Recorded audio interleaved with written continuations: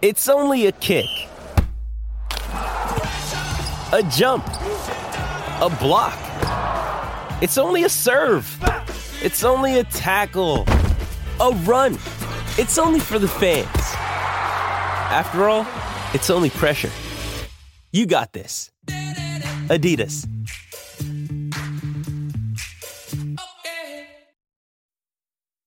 The newest Big Ten trophy, again, it's unofficial. So basically what happened, it's the $5 Bits of Broken Chair trophy, right? And a couple years ago, Fo Pelini was on Twitter, and he went back and forth with Goldie the Gopher on Twitter. And basically the exchange got to the point where Fo said, if we win, you give me $5. If you win, I get to smash a wooden chair over your back.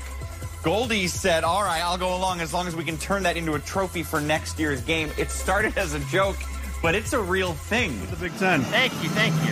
So if you guys beat Minnesota, will you take home the $5 Bits of Broken Chair trophy? Yeah, sure. You will? All right, cool. Thank you. He's wearing the number 22, guys. It is Jack Hoffman of Team Jack coming out on the field right now in this 4th down and short. For the red team. Jack Hoffman, who's been adopted really by this football team, a young man who has battled brain cancer, is on the field right now for the Huskers. One more snap for Taylor Martinez, too, who will hand it off to Jack. Taylor Martinez in at quarterback. So Taylor gets the shotgun set, gives it to Jack. Here he goes. He's got blockers out in front. There he goes. Jack is running to midfield. Listen to this crowd as Jack Hoffman, a young man that, as I mentioned, has really been adopted by this football team, just scored a touchdown. Oh, wow. What a moment. And both benches empty. That was a moment right there. Wow. Goosebumps.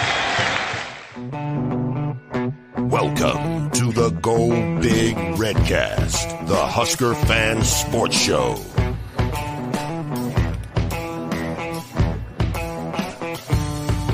Welcome to the Go Big Redcast. I'm your host, David Gaspers, and I'm with Honky. Gentlemen, I know the Huskers have been disappointing over the last several years, but don't worry. They're closer to a 9-win season than it appears. Unfortunately, I'm talking about basketball. Well, that'd be an improvement, though, right? I think, yeah. Also with Boomer tonight.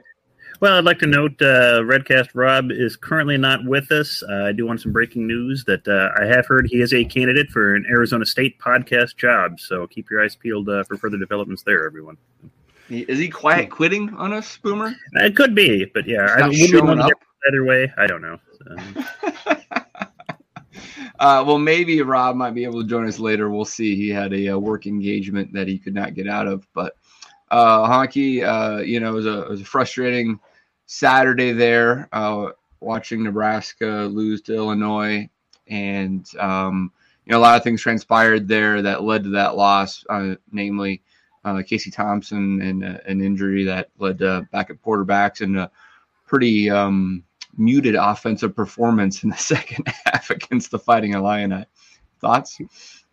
Yeah, we took an offense I'm not very fond of to begin with, and we neutered it. So it made it worse. It was really not a great day there to be in the stadium and watch it. But defense, I guess, played hard. That was nice to see, and stood their ground, I thought, as well as I thought they would be able to do against Illinois. So that part's pleasing. It's going to be hard this next month. We're into November now, and these 4 teams, this is going to be physical football, and we're going to have to bring it every week on offense or on defense. And on offense, we're going to have to find ways to not, whether it's scoring points or not, just taking some time off the clock. I mean, just basic things. We got to do some basic things well. So yeah. Yeah, it's true. Yeah, Boomer, I mean, defensively, 6 points in that second half, at least something that you could point to. Yeah, that was a positive of sorts. I mean, some of it was, I think, Illinois just was not frightened of our offense, so they didn't want to. We weren't trying to score that hard. Yeah, they didn't, like, especially when that 4th and 1. I was really surprised they didn't go for it on 4th and 1 down there, but they've been burned on some 4th and 1s earlier this season, so maybe they just felt, our kicker needs practice, so, go with that. But Yeah, so if there is a positive, they did limit the scoring, but they still were able to control the clock and control that second half. And the offense certainly wasn't doing the defense any favors, especially in that second half. What did we have in the second half for total yardage? 20-something? I mean, 22 yards, maybe 15 yards passing, something like that. It was ridiculous. I sent out a tweet from the stadium with about 5 minutes or about 10 minutes left in the second quarter, and we had about 200 yards offense. And it was, we are on pace to have 600 yards offense. And I kept looking up at the clock every 5 minutes, and then it gets to half, and then you're in the third quarter, and it never changed. We were constantly at like 225 yards. I'm like, what is going on? Bizarro world, right? This is insane. Yeah. So, well, hopefully this show will make some progress as we go forward. But unlike that offense, but there's Rob. Holy cow! Wow, that's not a Kool-Aid shirt, Rob. What is that? Well, I had a work event. You actually have a real job, Rob? I do. Thought that was just fake. I do. I work for the fake news media. So I yeah.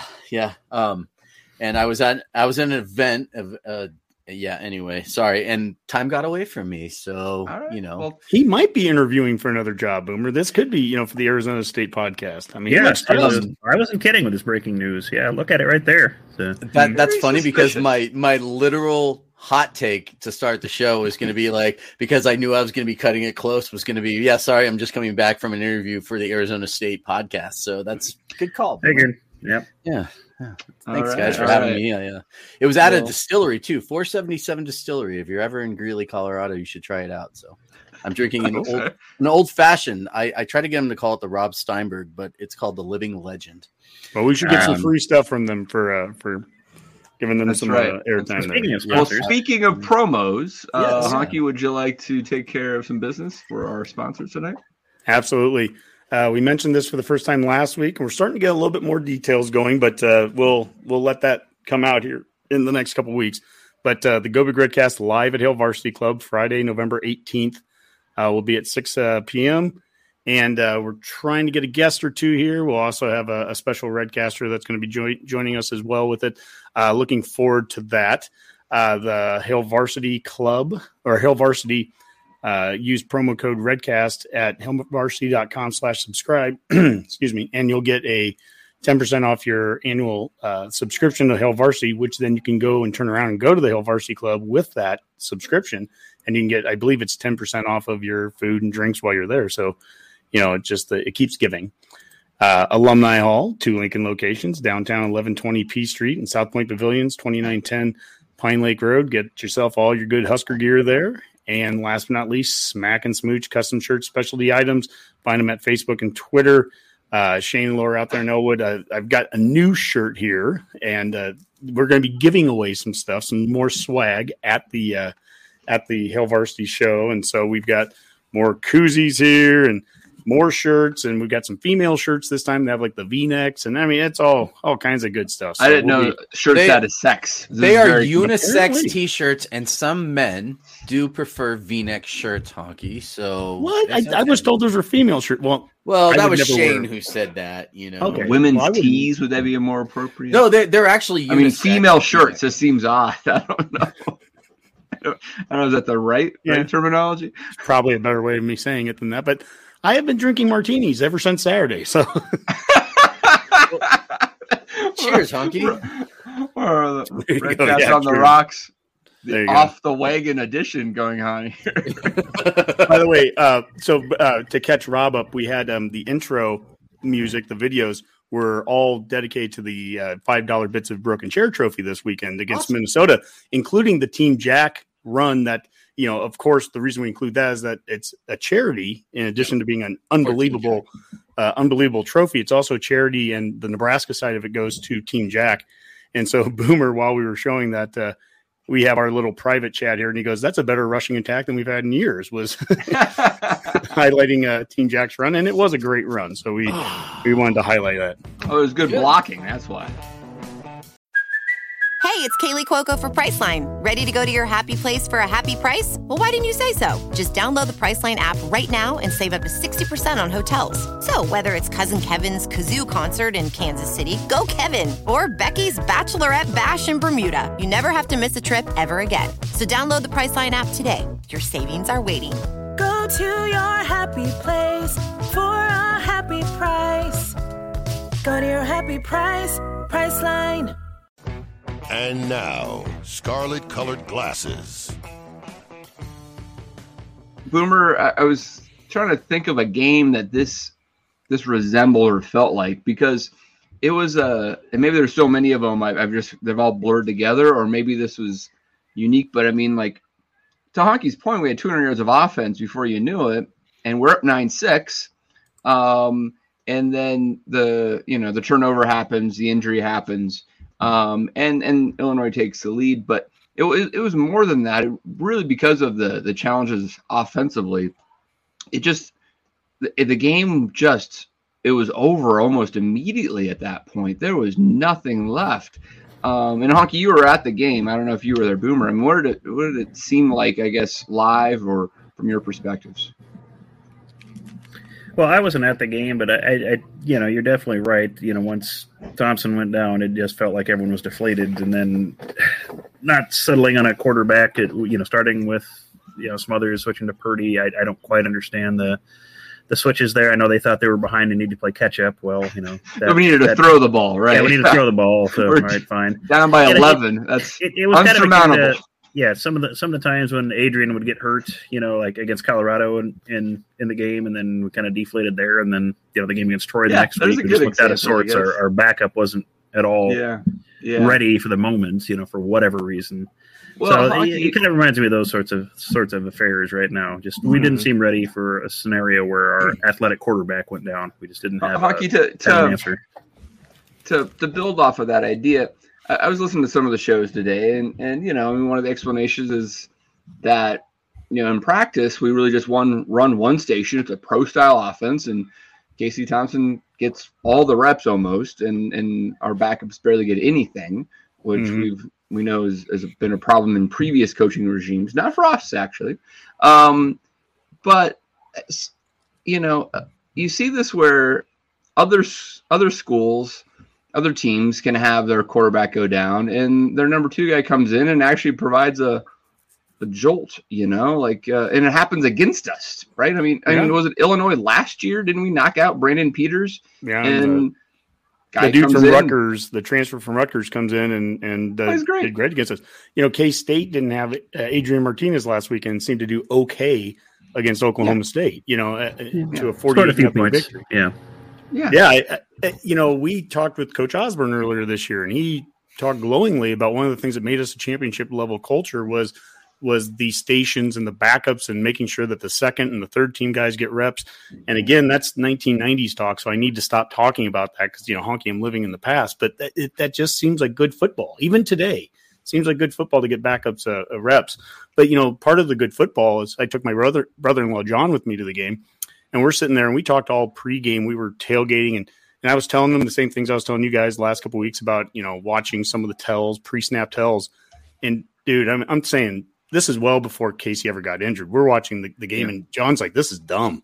He's like, this is going to be a run. It's a run. This is going to be a pass. It's a pass. I mean, it's some of that is so frustrating to watch. Besides the fact, I mean, hopefully Casey's, healthy. I mean, I hate to see injuries for anybody, but it also doesn't surprise me. I mean, and where did he get injured? He didn't get injured running the ball. Didn't get injured on the option. No. Got injured right in the pocket. And it's a long developing play in the pocket because it wasn't like some guy just bull rushed his way in. No, they had to do a stunt to get around to it. Everything's long developing pocket plays. That's just the way it is. And Illinois, they didn't allow Palmer just to get off and go the way that Purdue did. You didn't see him running free for 20 yards.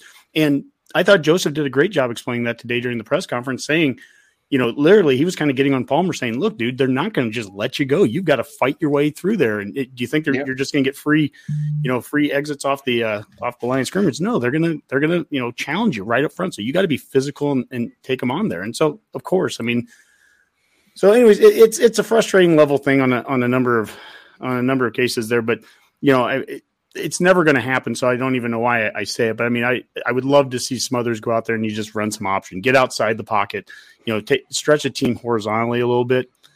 It's not going to happen. So I'm just saying it into the wind just to say it. It's out there into existence, but it's not going to happen.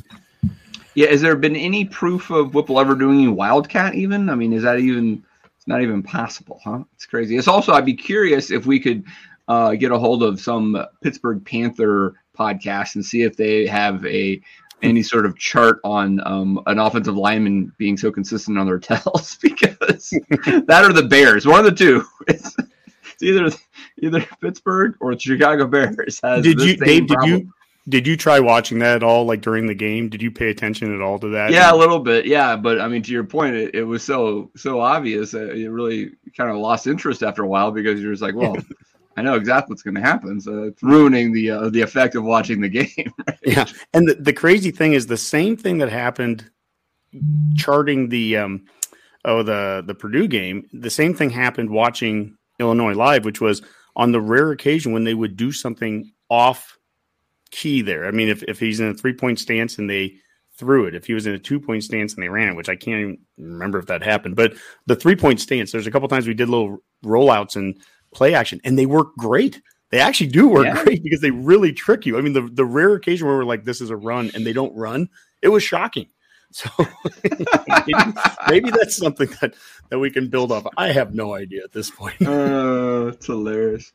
All right. Well, obviously the injury to Casey Thompson is going to impact potentially the rest of the season, but definitely this week on where we're at.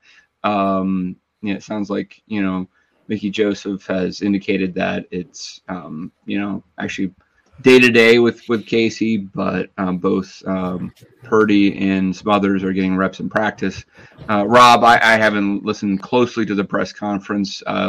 Did you hear anything from Mickey today that gives us a better indication? Well, his response to that was, obviously the backups, basically, I mean, and so he just said the backups don't get the reps that they probably need. That's because we run one station and everything goes to the because so everything goes, and he's like, so obviously Purdy wasn't getting those backups, and he was really he made a very specific distinction between Purdy and Smothers. And Smothers, and he was basically like, well, Smothers is an option quarterback, Purdy is more fit for the system we want. He wasn't as prepared as we wanted him to be going into the game. I mean, hey, Boomer. You can tell I'm the Kool-Aid guy, and I'm really frustrated because there's absolutely no excuse for not having your second string guy ready to go. And he's like, well, basically he implied that he was doing like mental reps kind of thing, and should be ready. I know exactly. I do mental reps from home. That's easy. And it blew my mind, quite frankly, Dave, because I just don't understand it. There was all kinds of other things that we could get into if you want to get into it later, but it was. I've watched all of Mickey's press conferences, and this was probably the most frustrating with the answers that he gave me, because it made me question a lot of things about the way the team is being run right now. So I don't know. Sure. This is where, a stage of an interim coach where kind of any sort of kind of excitement over the change in the culture. It's been well over a month now where that's worn off, and now it's just you're playing football, and a lot of the other teams have a lot more culture and attitude established, and now we're just being revealed for what it is at this present moment. So it's hard to say. Boomer, I was going to ask a leading question, but I have the answer. Logan Smothers went 16 of 22 versus Iowa last year in his one start. 16 of 22. That's not bad. Well, he's not a passer though, Dave. We know that. So, it can't be done. So he's probably limited in his YOLO bombing, but maybe that is a lot of our offense. So maybe there's a reason he's not. It's a different scheme and everything that he completely is in. But even go ahead, Honky. Well, the presser today too. I mean, look, I think Mickey. There was a good question asked to him, I think, from Mitch Sherman, and it was more bigger picture.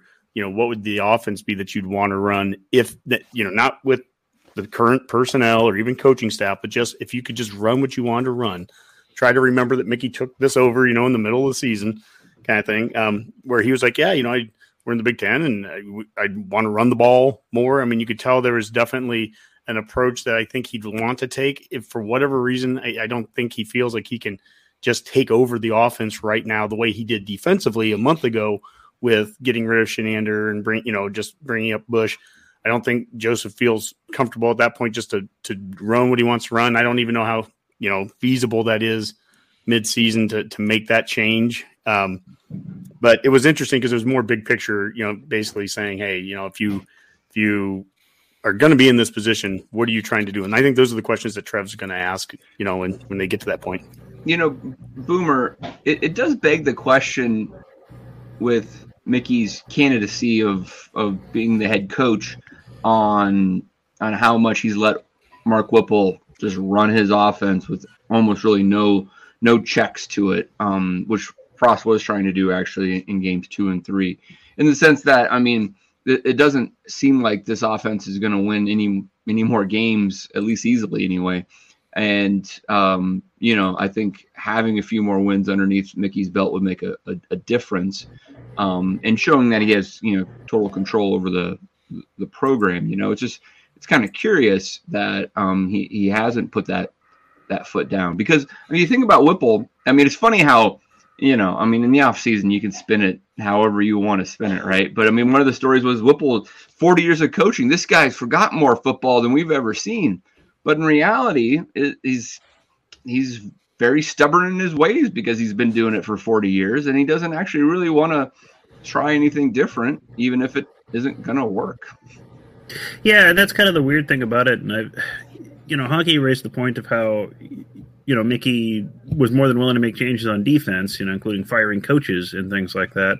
And I get you probably don't want to wholesale fire every coordinator that you have, mid-season and expect it to turn out. I just wonder why he doesn't seem to push harder on that. Our commenter Abby said, commented the same thing. It doesn't seem like he's willing to overrule Whipple on what he does. And that is kind of a concern for me, because that has been a problem in these games. We can't establish a run, which we've all thought we need in the Big Ten. We're not scoring at the clip we need, especially with the defense that we've had. This last week they played okay, but still you've got to score more points and move the ball and control clock more than we do.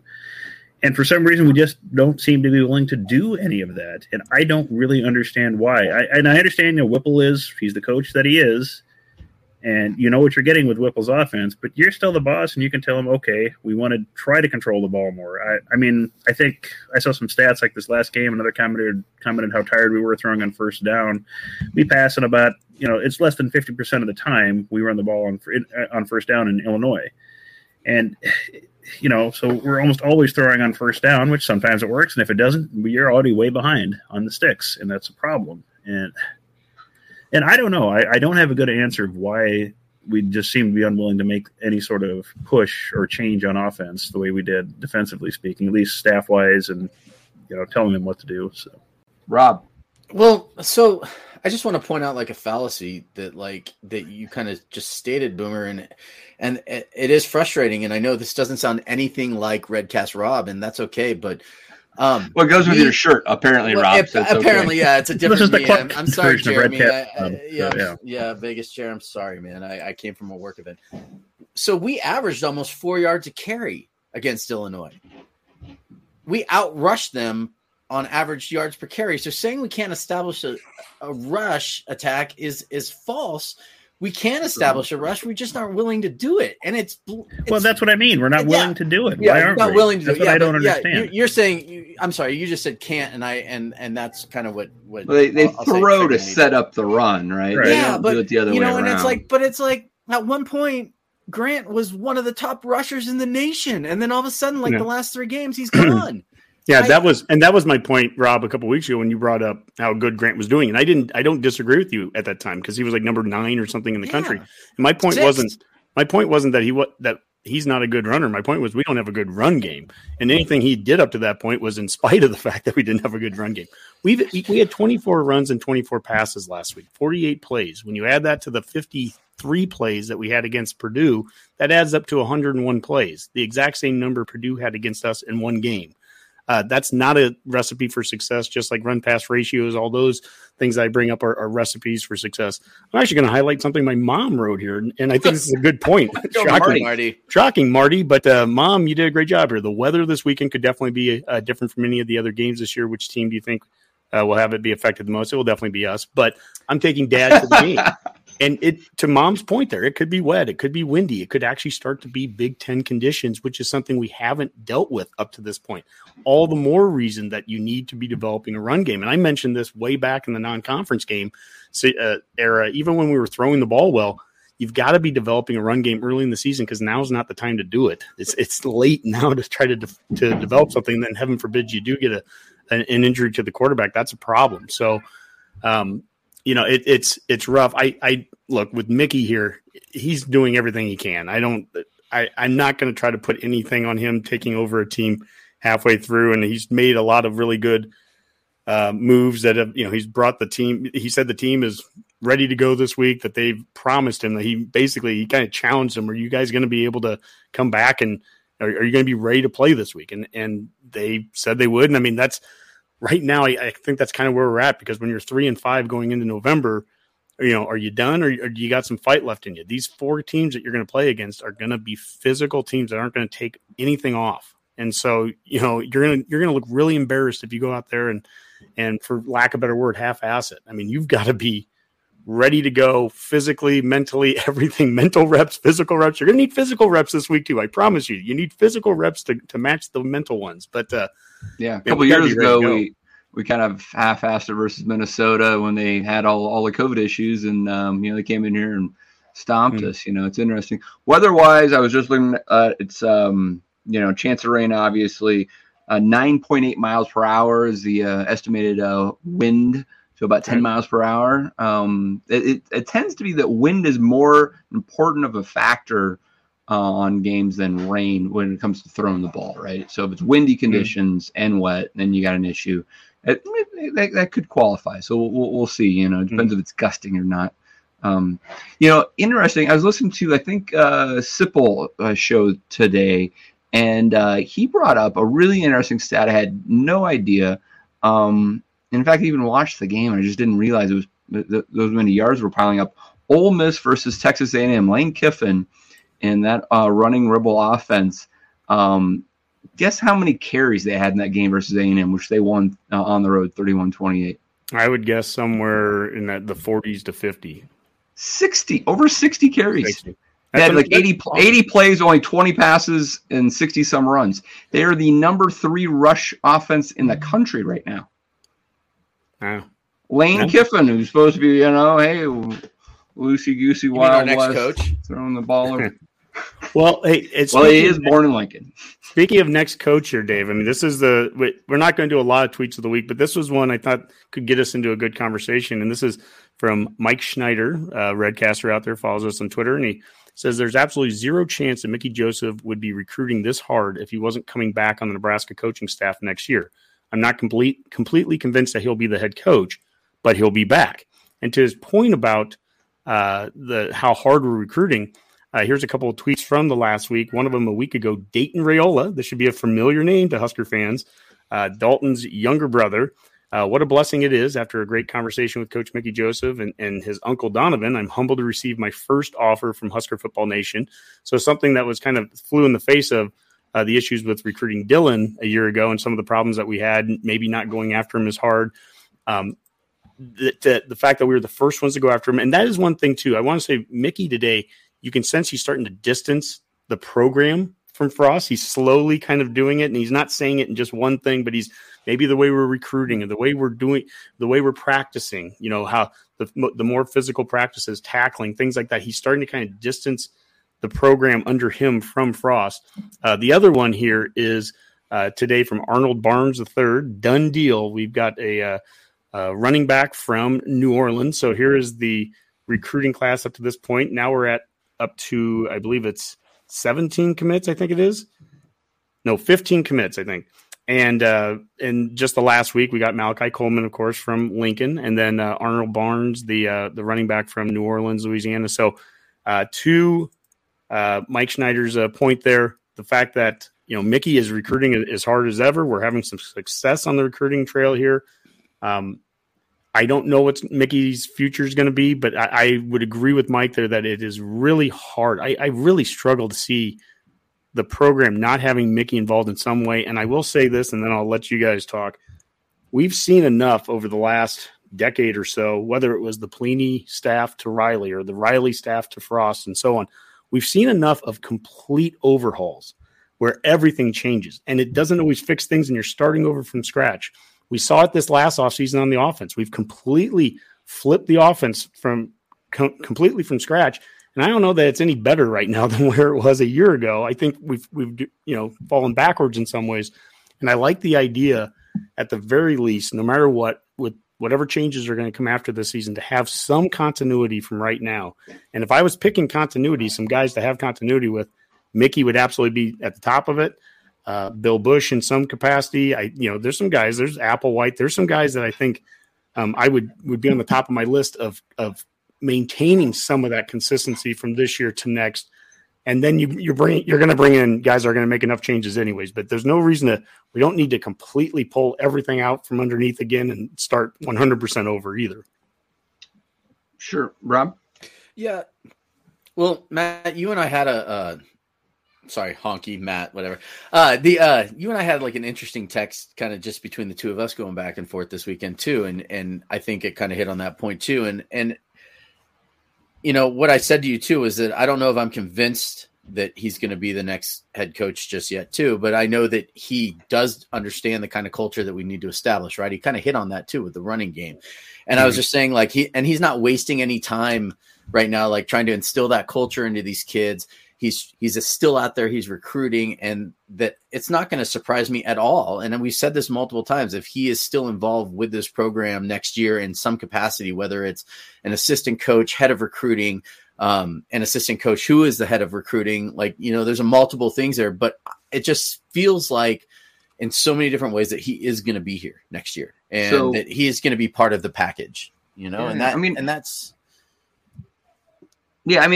seems quite logical and very possible. Now, some coaches may not accept that, and that may limit our pool if Trev requires that. I don't think that's a requirement per se. To Honky's point and Rob's point, any good coach would look at Mickey's recruiting acumen and say, hey, maybe that guy, considering his ties in Nebraska and this existing recruiting class, is worth keeping on at least for at minimum 1 year, if not more. But there's also coaches that may have their own recruiting coordinator, their own wide receivers coach. And for Mickey to be an effective recruiter, he has to be an actual assistant coach, because he needs to be able to go out and recruit. And you can't do that from a coordinator position. So, there's a lot at play there, and there's a lot of coaches that have connections to Mickey. So that may play out just as we would expect. Well, I've heard a number of people say this, and Dave, you've been right. The lead of it is that you have to take the emotion out of it. And it's important to me, as I'm even suggesting that, is that it can't come from a place of emotion. It has to come from a place of, this is from a logical standpoint. In fact, from a logical standpoint, flipping everything and starting completely over from scratch doesn't make sense. In fact, that goes back to Frost wanting to bring his entire staff here. Yep. And allowing that is, you look back on it and it doesn't look real smart. In fact, that was an argument I remember back in 2008 when Osborne was the athletic director. I think, gosh, I could be wrong. I think it was Grobe from Wake Forest. He was rumored to want to come here, but he wanted to bring his entire staff. And that was not something that, apparently Osborne would have thought would have been the wise move to do. As we all know, looking back on it, Watson was retained, the offensive coordinator. Gilmore, the receivers coach, and the recruiting coordinator, they were both retained, which helped Pelini come in, focus on the defense, which is what was a major concern at the time. Had the offense kind of get taken care of by a couple of guys that had been around, and that helped with some of the transition. And I think that's the big thing, is that whatever, there's going to be a transition. There's no doubt about that. We know there's some transition, even if Mickey becomes the head coach. And I'm not taking him out of the running for that either right now. But there's going to be a transition after this offseason, no matter what. So how big or how small of one does there need to be? I would say offensively, we need to make a transition again, from where we've gone this year. And I'll tell you what, this is a perfect time for me just defensively. I want to see the 4-3 back. I'm tired of this 3-4 garbage. We've been doing it back and forth in some flavor or variation or another, or call guys edge or this or that since Diaco. Done with it. Get back to a 4-3. It's what we've done best. It's what we can recruit best in this area. We can always find guys that can fit that kind of mold, but those big D linemen that you need to run 3-man fronts and all that, I haven't seen it be run well enough to ever suggest to me that's the route that we should keep going. I'd want to see a 4-3. That would be something. I guess that would be a question Mitch Sherman should ask Mickey next week. Defensively, what would you want to see if you're going to be here long term? I'd like to get his thoughts on that. Yeah, I'm kind of curious there, Honky. You said you don't want to see like a complete overhaul of the team, but you want to switch defensive schemes and completely rebuild the offense. I mean, that kind of is a complete overhaul, isn't it? I mean, well, special teams maybe will keep, but recruiting is one part of overhauls, and so if you lose all these guys that we just showed here, which, Mickey, and for the people listening to the show, I'm bringing up the recruiting class again. There's one thing that Mickey's done an unbelievable job of, taking over 3 games in the season. I mean, to maintain that entire class of in-state kids, we have built a number of relationships over the last year. When we had Damon Benning on back in April, he talked about how this staff had gone into Omaha time and again already. And what's funny is I don't think he was really talking about Frost as much as he was talking about Bush and Joseph and how those guys, they went to Omaha Northwest. He goes, they went to Bellevue East. He goes, name the last time a coaching staff went to Bellevue East. That's part of the overhaul too. You go and get rid of all those guys. You get rid of Bush and Joseph that have built a lot of those connections just in the last year alone. And now you're rebuilding and overhauling all of that as we bring in some coaching staff that don't have those in-state connections. And if you don't have Bush and Joseph there, you don't have those guys to help make those connections. Let's be smart about this here too, is that you've got to be able to limit how, the disruption, that a very disruptive thing that's going to take place no matter what, you got to limit how much disruption it does. And there are good things going on in the program.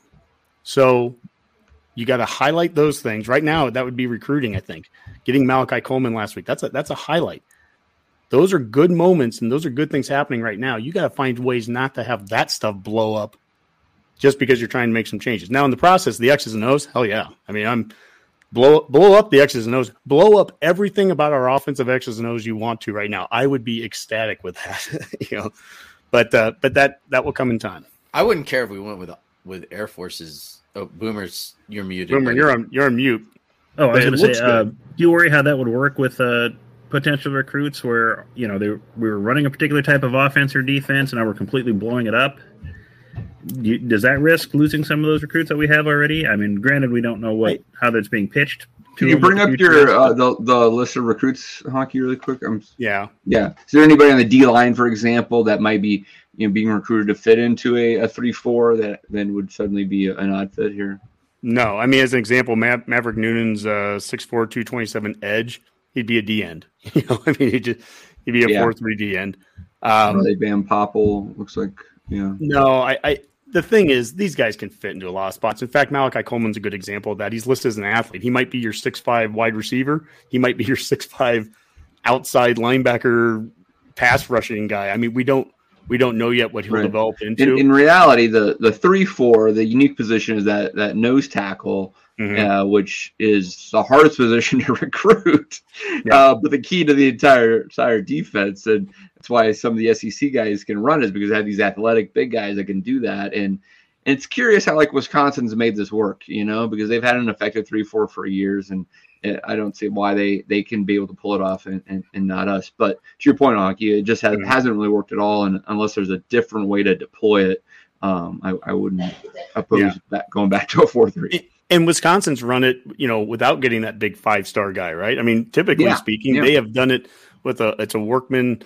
They bring their lunch pail to practice kind of mentality. A lot of the same things that Iowa has done over the years too. They've brought a lot of 2- and 3-star guys up, and they just develop the hell out of them. That's something that Mickey talked about today too, is the development side. And he again was distancing what the program that he wants to run moving forward away from the Frost era, which was, where's the development been essentially?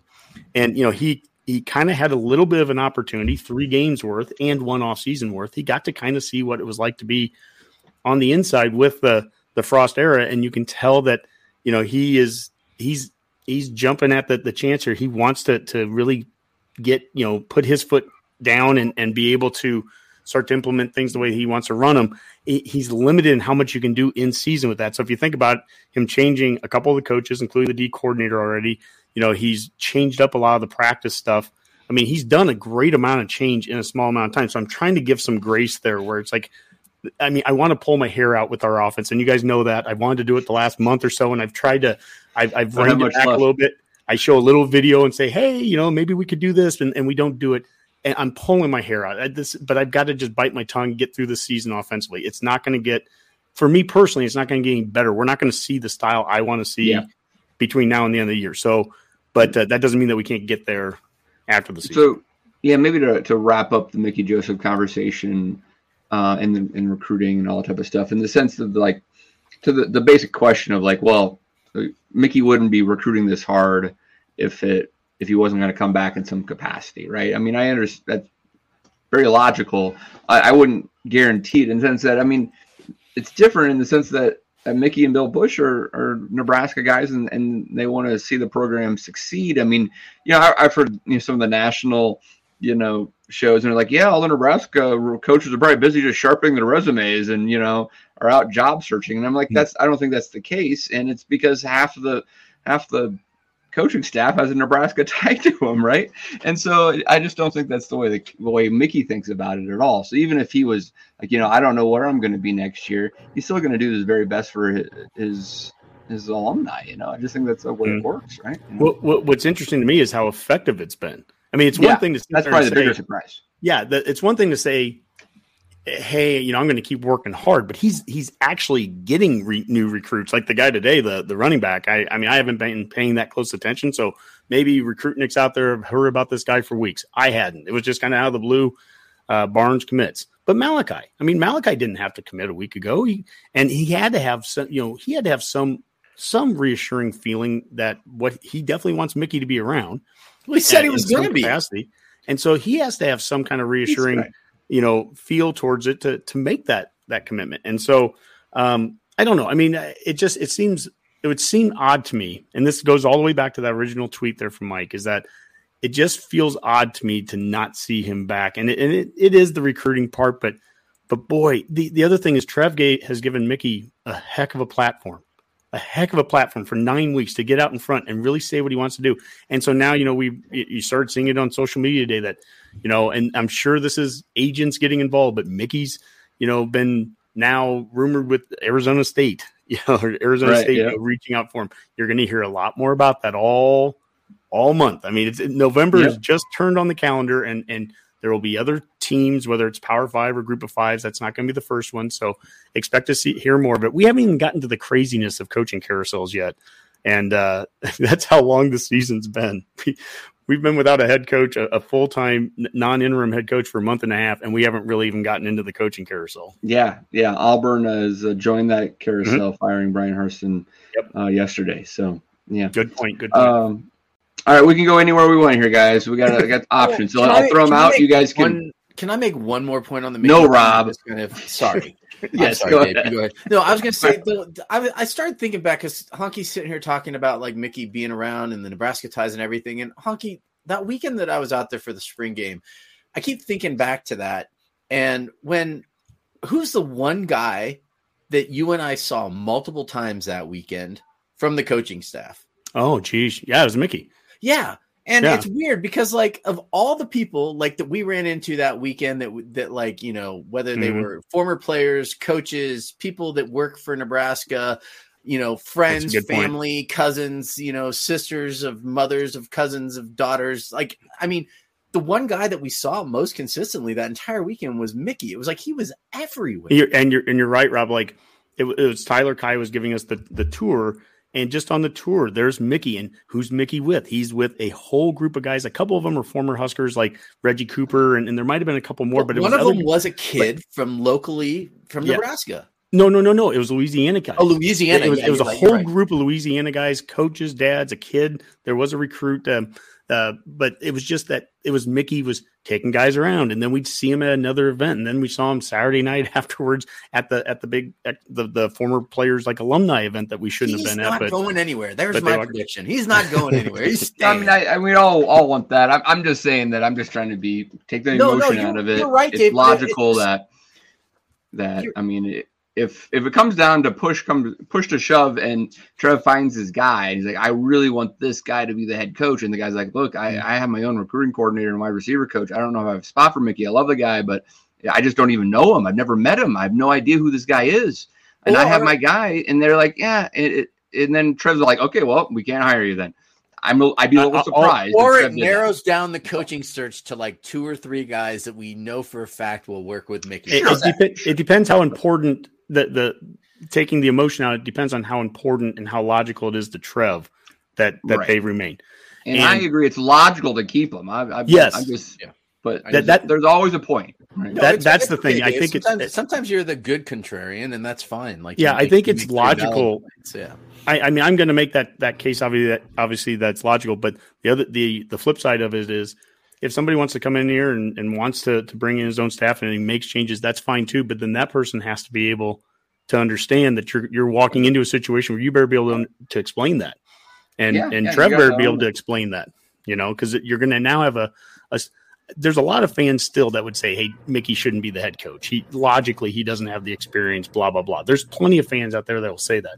But you're going to find less and less fans as this goes longer saying, no, he should be just completely gone. It doesn't – more people are saying it doesn't make sense to not have him be around. 100%. Okay, sorry, I didn't mean to extend that out further. So no, it's all right. It's a very loose – I think I now have a game plan. Let's bring up this chart from last week where we looked at how there was going to be a 7-way tie for the Big Ten West with Northwestern winning. And that's not going to happen because we have failed to do our part to take down Illinois in that first week of games. I can blame Rutgers too, Dave. So. Yeah, good point. Yeah. Rutgers ruined it there. What? Rutgers? Didn't Rutgers lose to Minnesota? Well, they were supposed to beat Minnesota for that to happen. Yeah. Oh, really? Yeah. The red is for. Oh, the red. Yeah, it's hard. I got a little confused on that. Yeah. No, that's okay because it took me like 2 days to figure that chart out, Dave. So you're fine.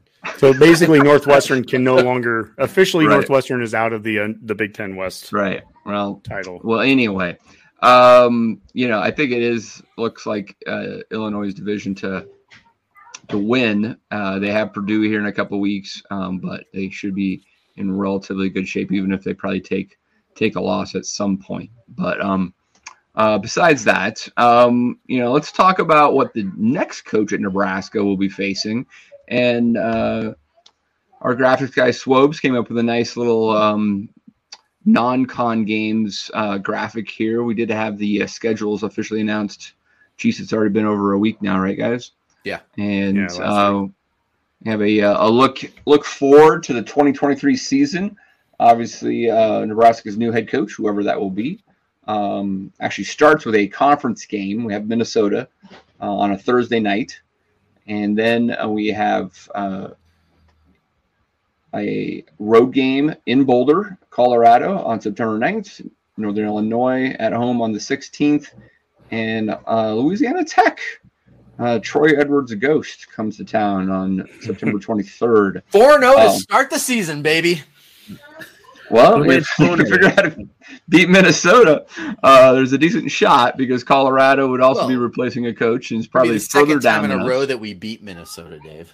So all right, I like that attitude, Rob. I like it. There's the red cast. That shirt is starting to tint red a little bit. It's changing from white to pink. Let me fix this a little bit. Hold on, give me a second. Well, as Rob gets some red on there. Boomer, is there any one schedule out here that catches your eye as an attractive slate for these Big Ten schools?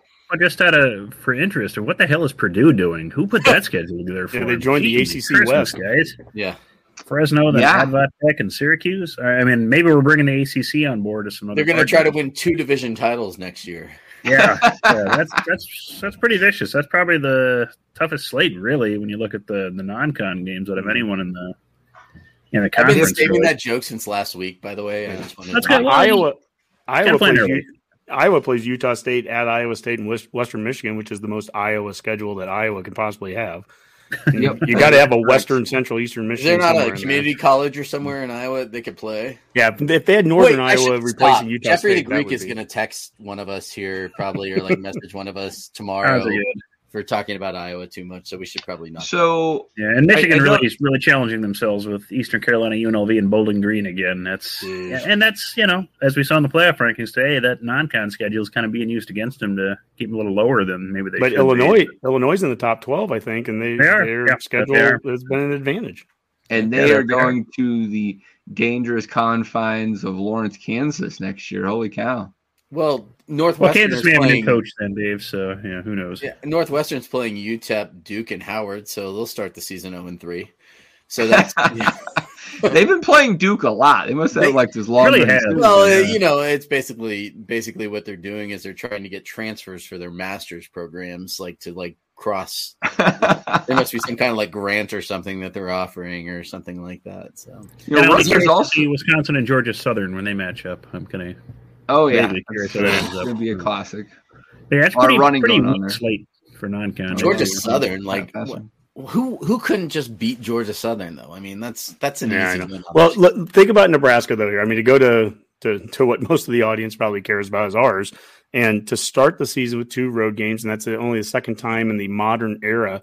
76 was the other time, and then 95.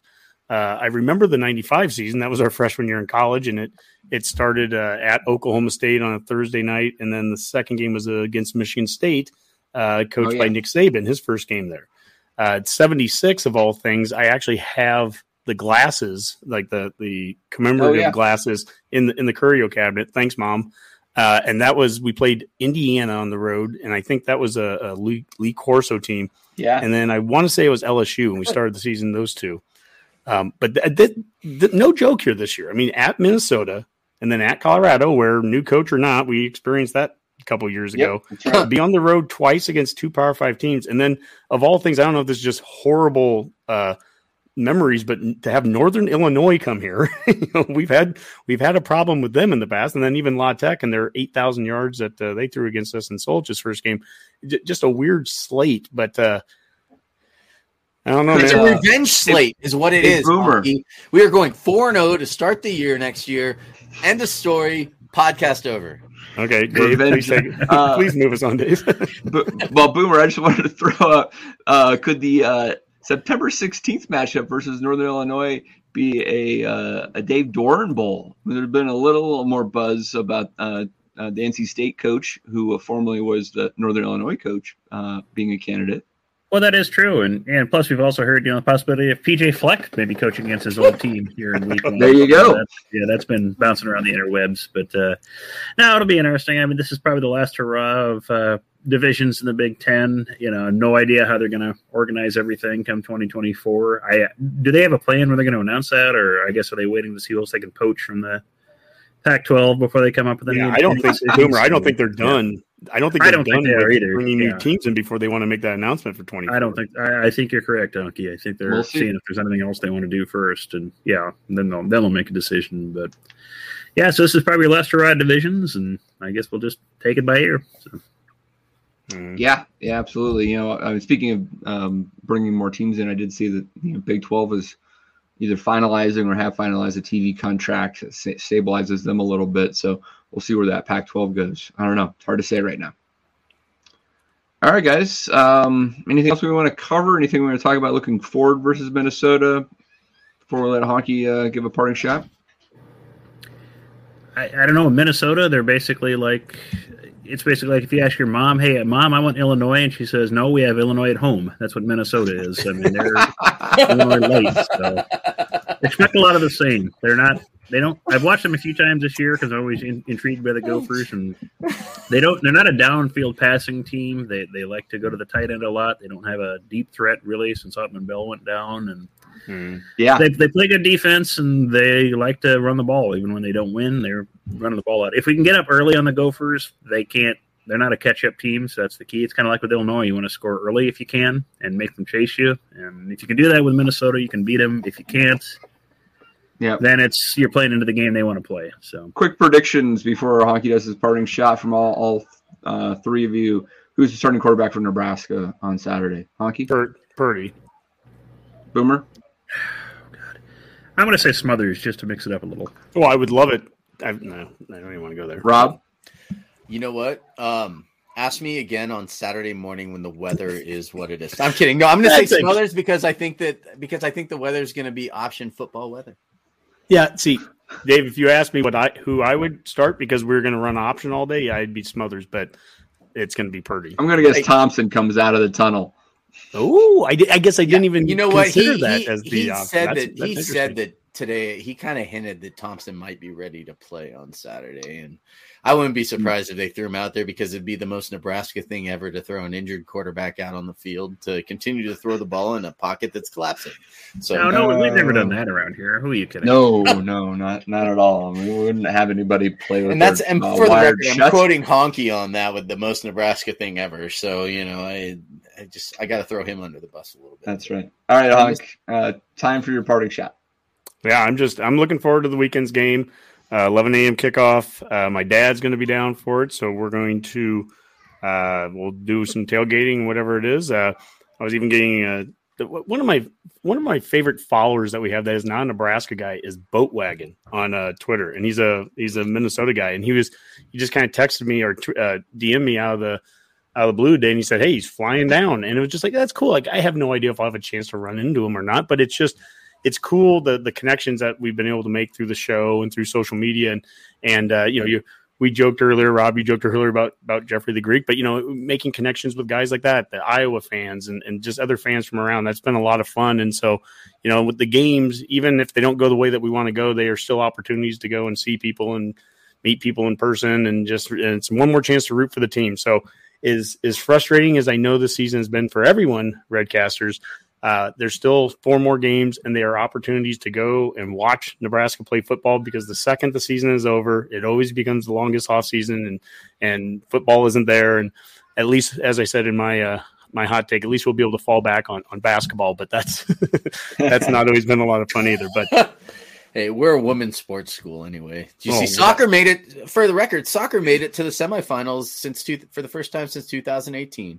Yeah, without a doubt. I mean, this is good job, women. That is an awesome accomplishment. We hope you take it all in the Big Ten. Good job. And we're gonna get Wisconsin when they come back to play in the Devaney. So go volleyball. With threats to our nation waiting around every corner, adaptability is more important than ever. When conditions change without notice, quick strategic thinking is crucial. And with obstacles consistently impending, determination is essential in overcoming them. It's this willingness, decisiveness, and resilience that sets Marines apart. With our fighting spirit, we don't just fight battles, we win them. Marines are the constant our nation counts on to fight the unknown. And through adaptable problem solving, we do just that. Learn more at marines.com.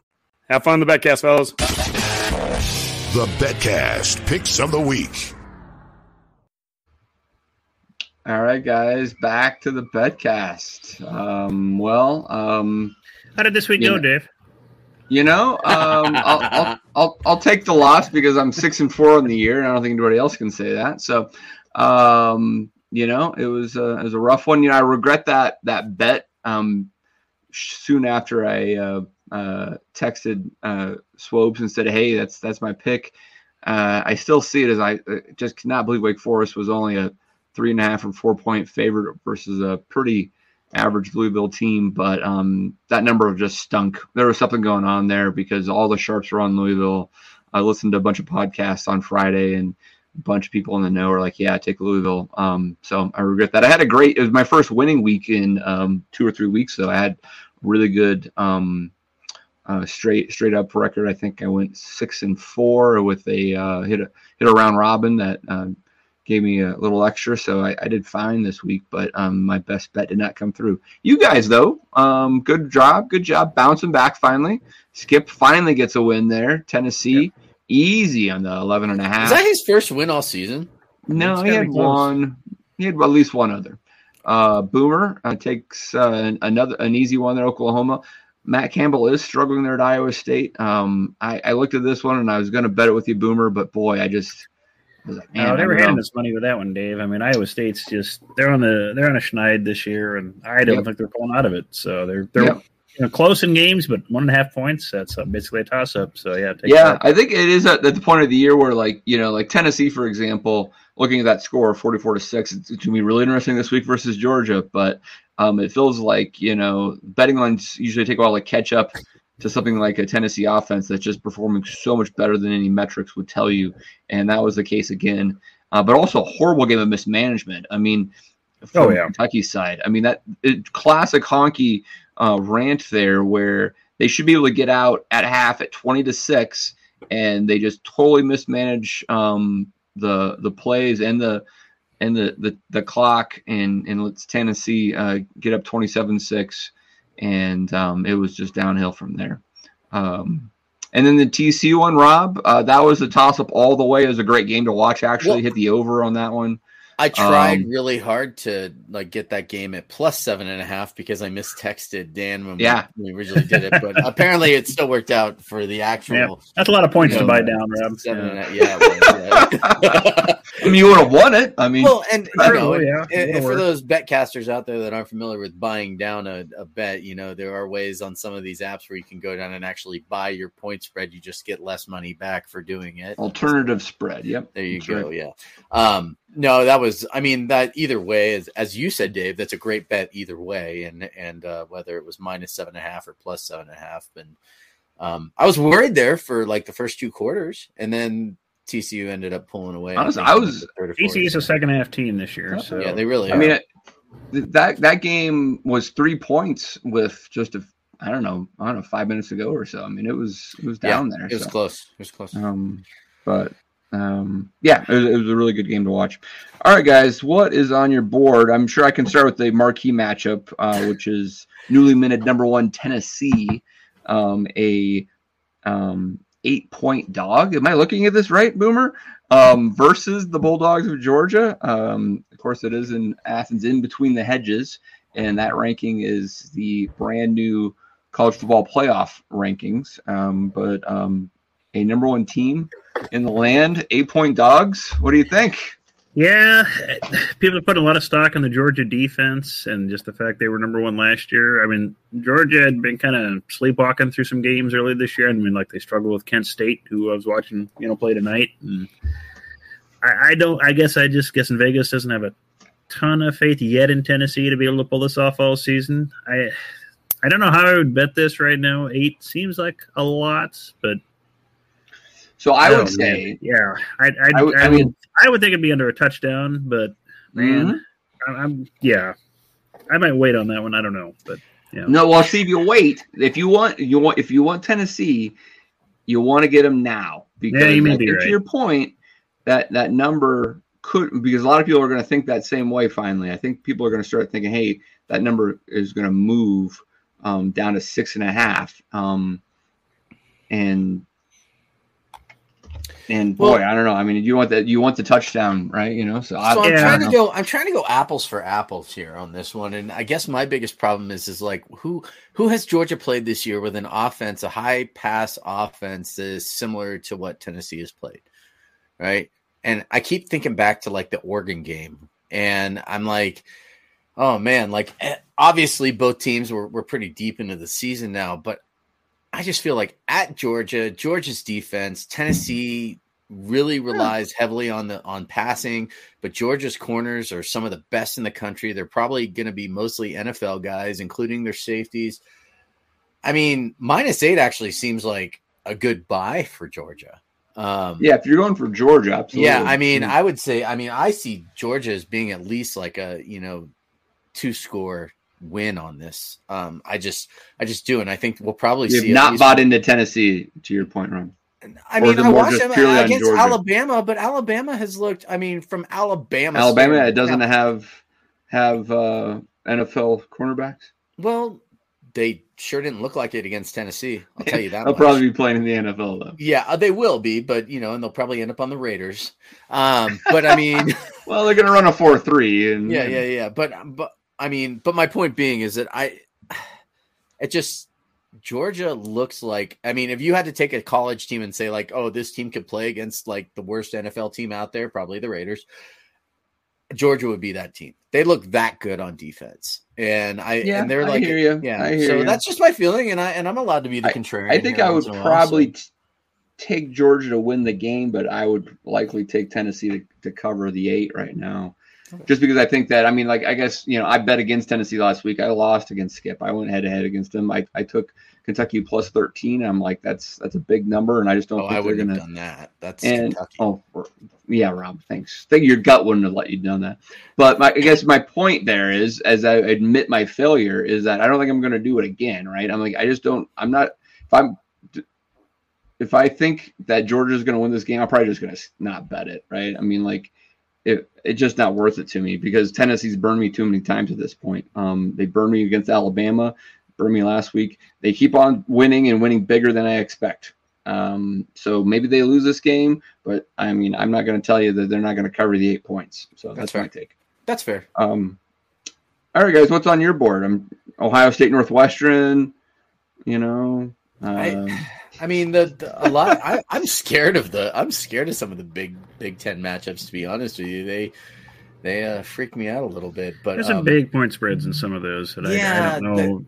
Are they going to take a day off? Because I think like Michigan's 25.5 against Rutgers. I mean, Rutgers isn't going to score more than 14, but up to what is Michigan going to do? It kind of depends what they want to do in the second half because they'll be saving themselves for the game against us in 2 weeks. But yeah, in the Big Ten, I guess the games I was looking at, Penn State and Indiana. I think Penn State can get them at 13.5. I think Indiana's going to throw in the towel for the season. I mean, they haven't amounted a whole lot of anything, and I don't know what they're playing for at this point. Penn State's still got a halfway decent season ahead of them. I could see them winning that by 2 touchdowns pretty easily.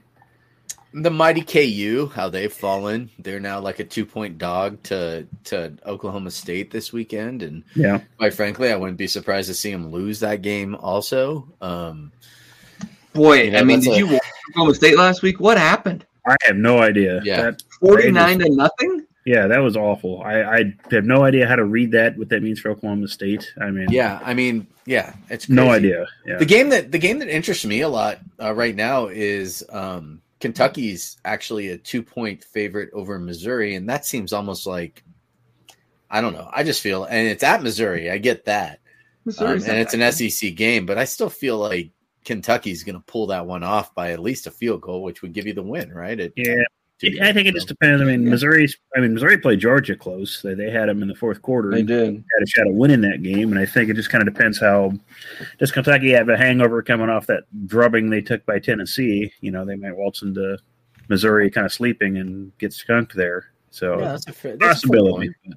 I mean, I guess the other 2 Big Ten games I'd be looking at just from the size of the point spread, they're about 16 points each.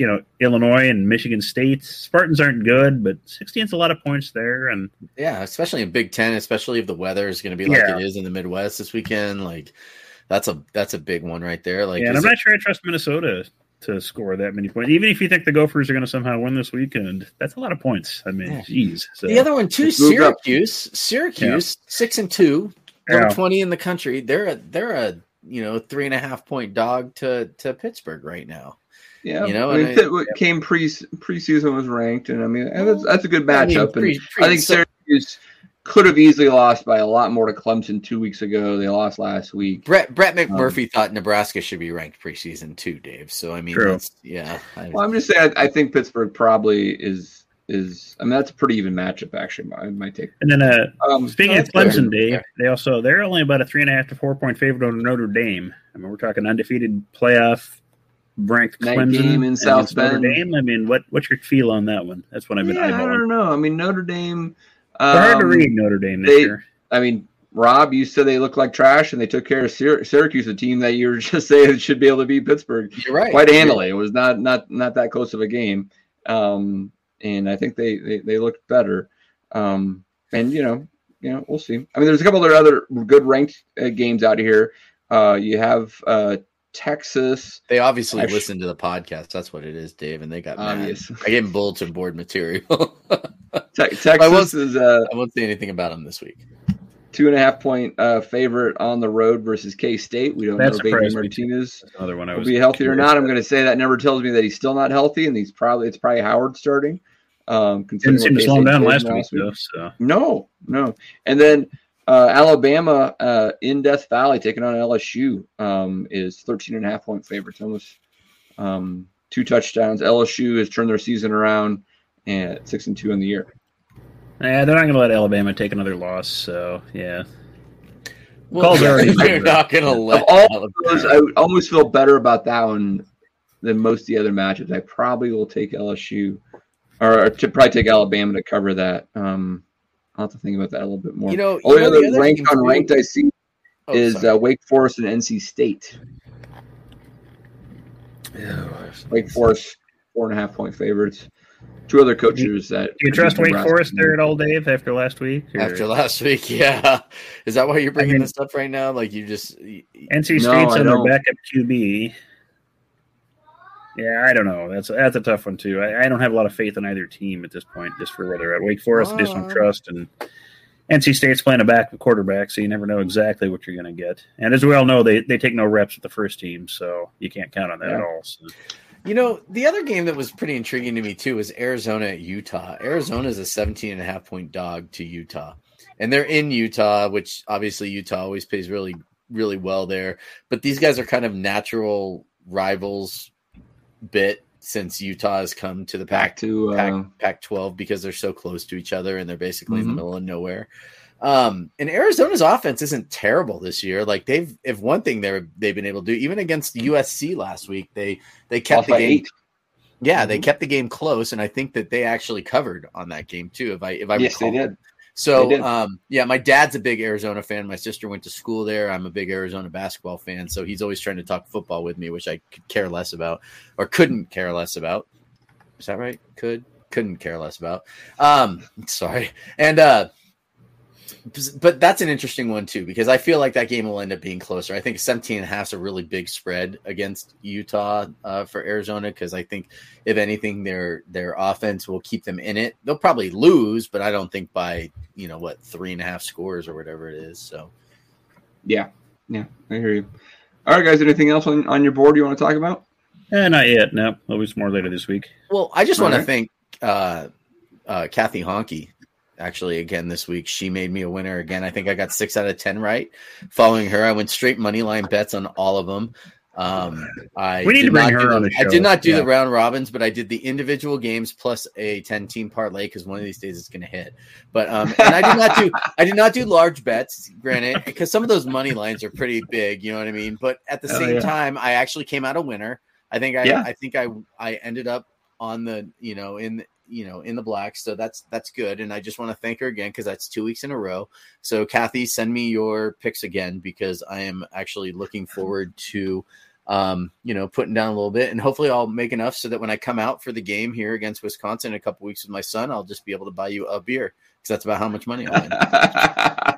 Well, plus I don't think she drinks, so you'll have to drink that.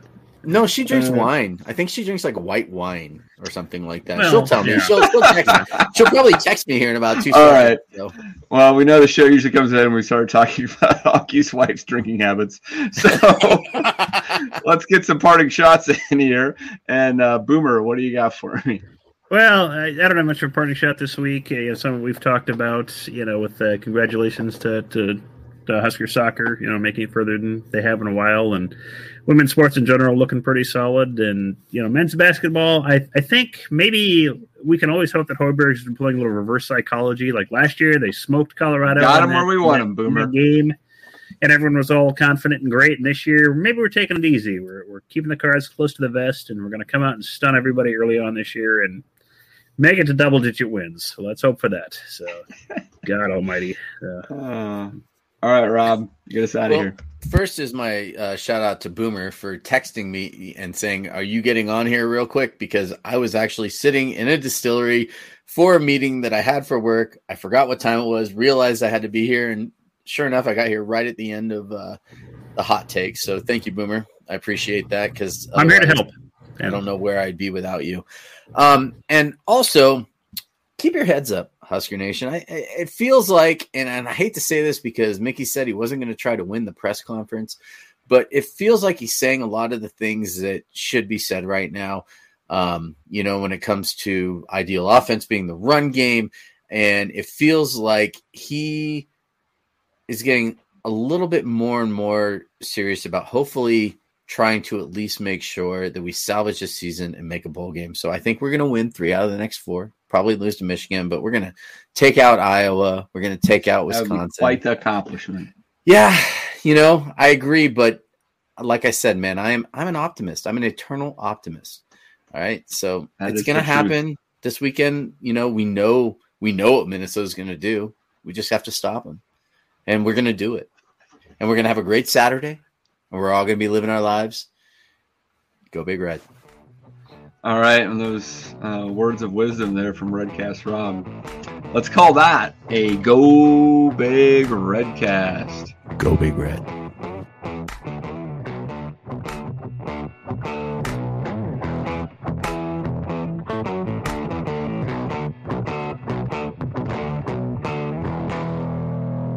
A Huda Media Production.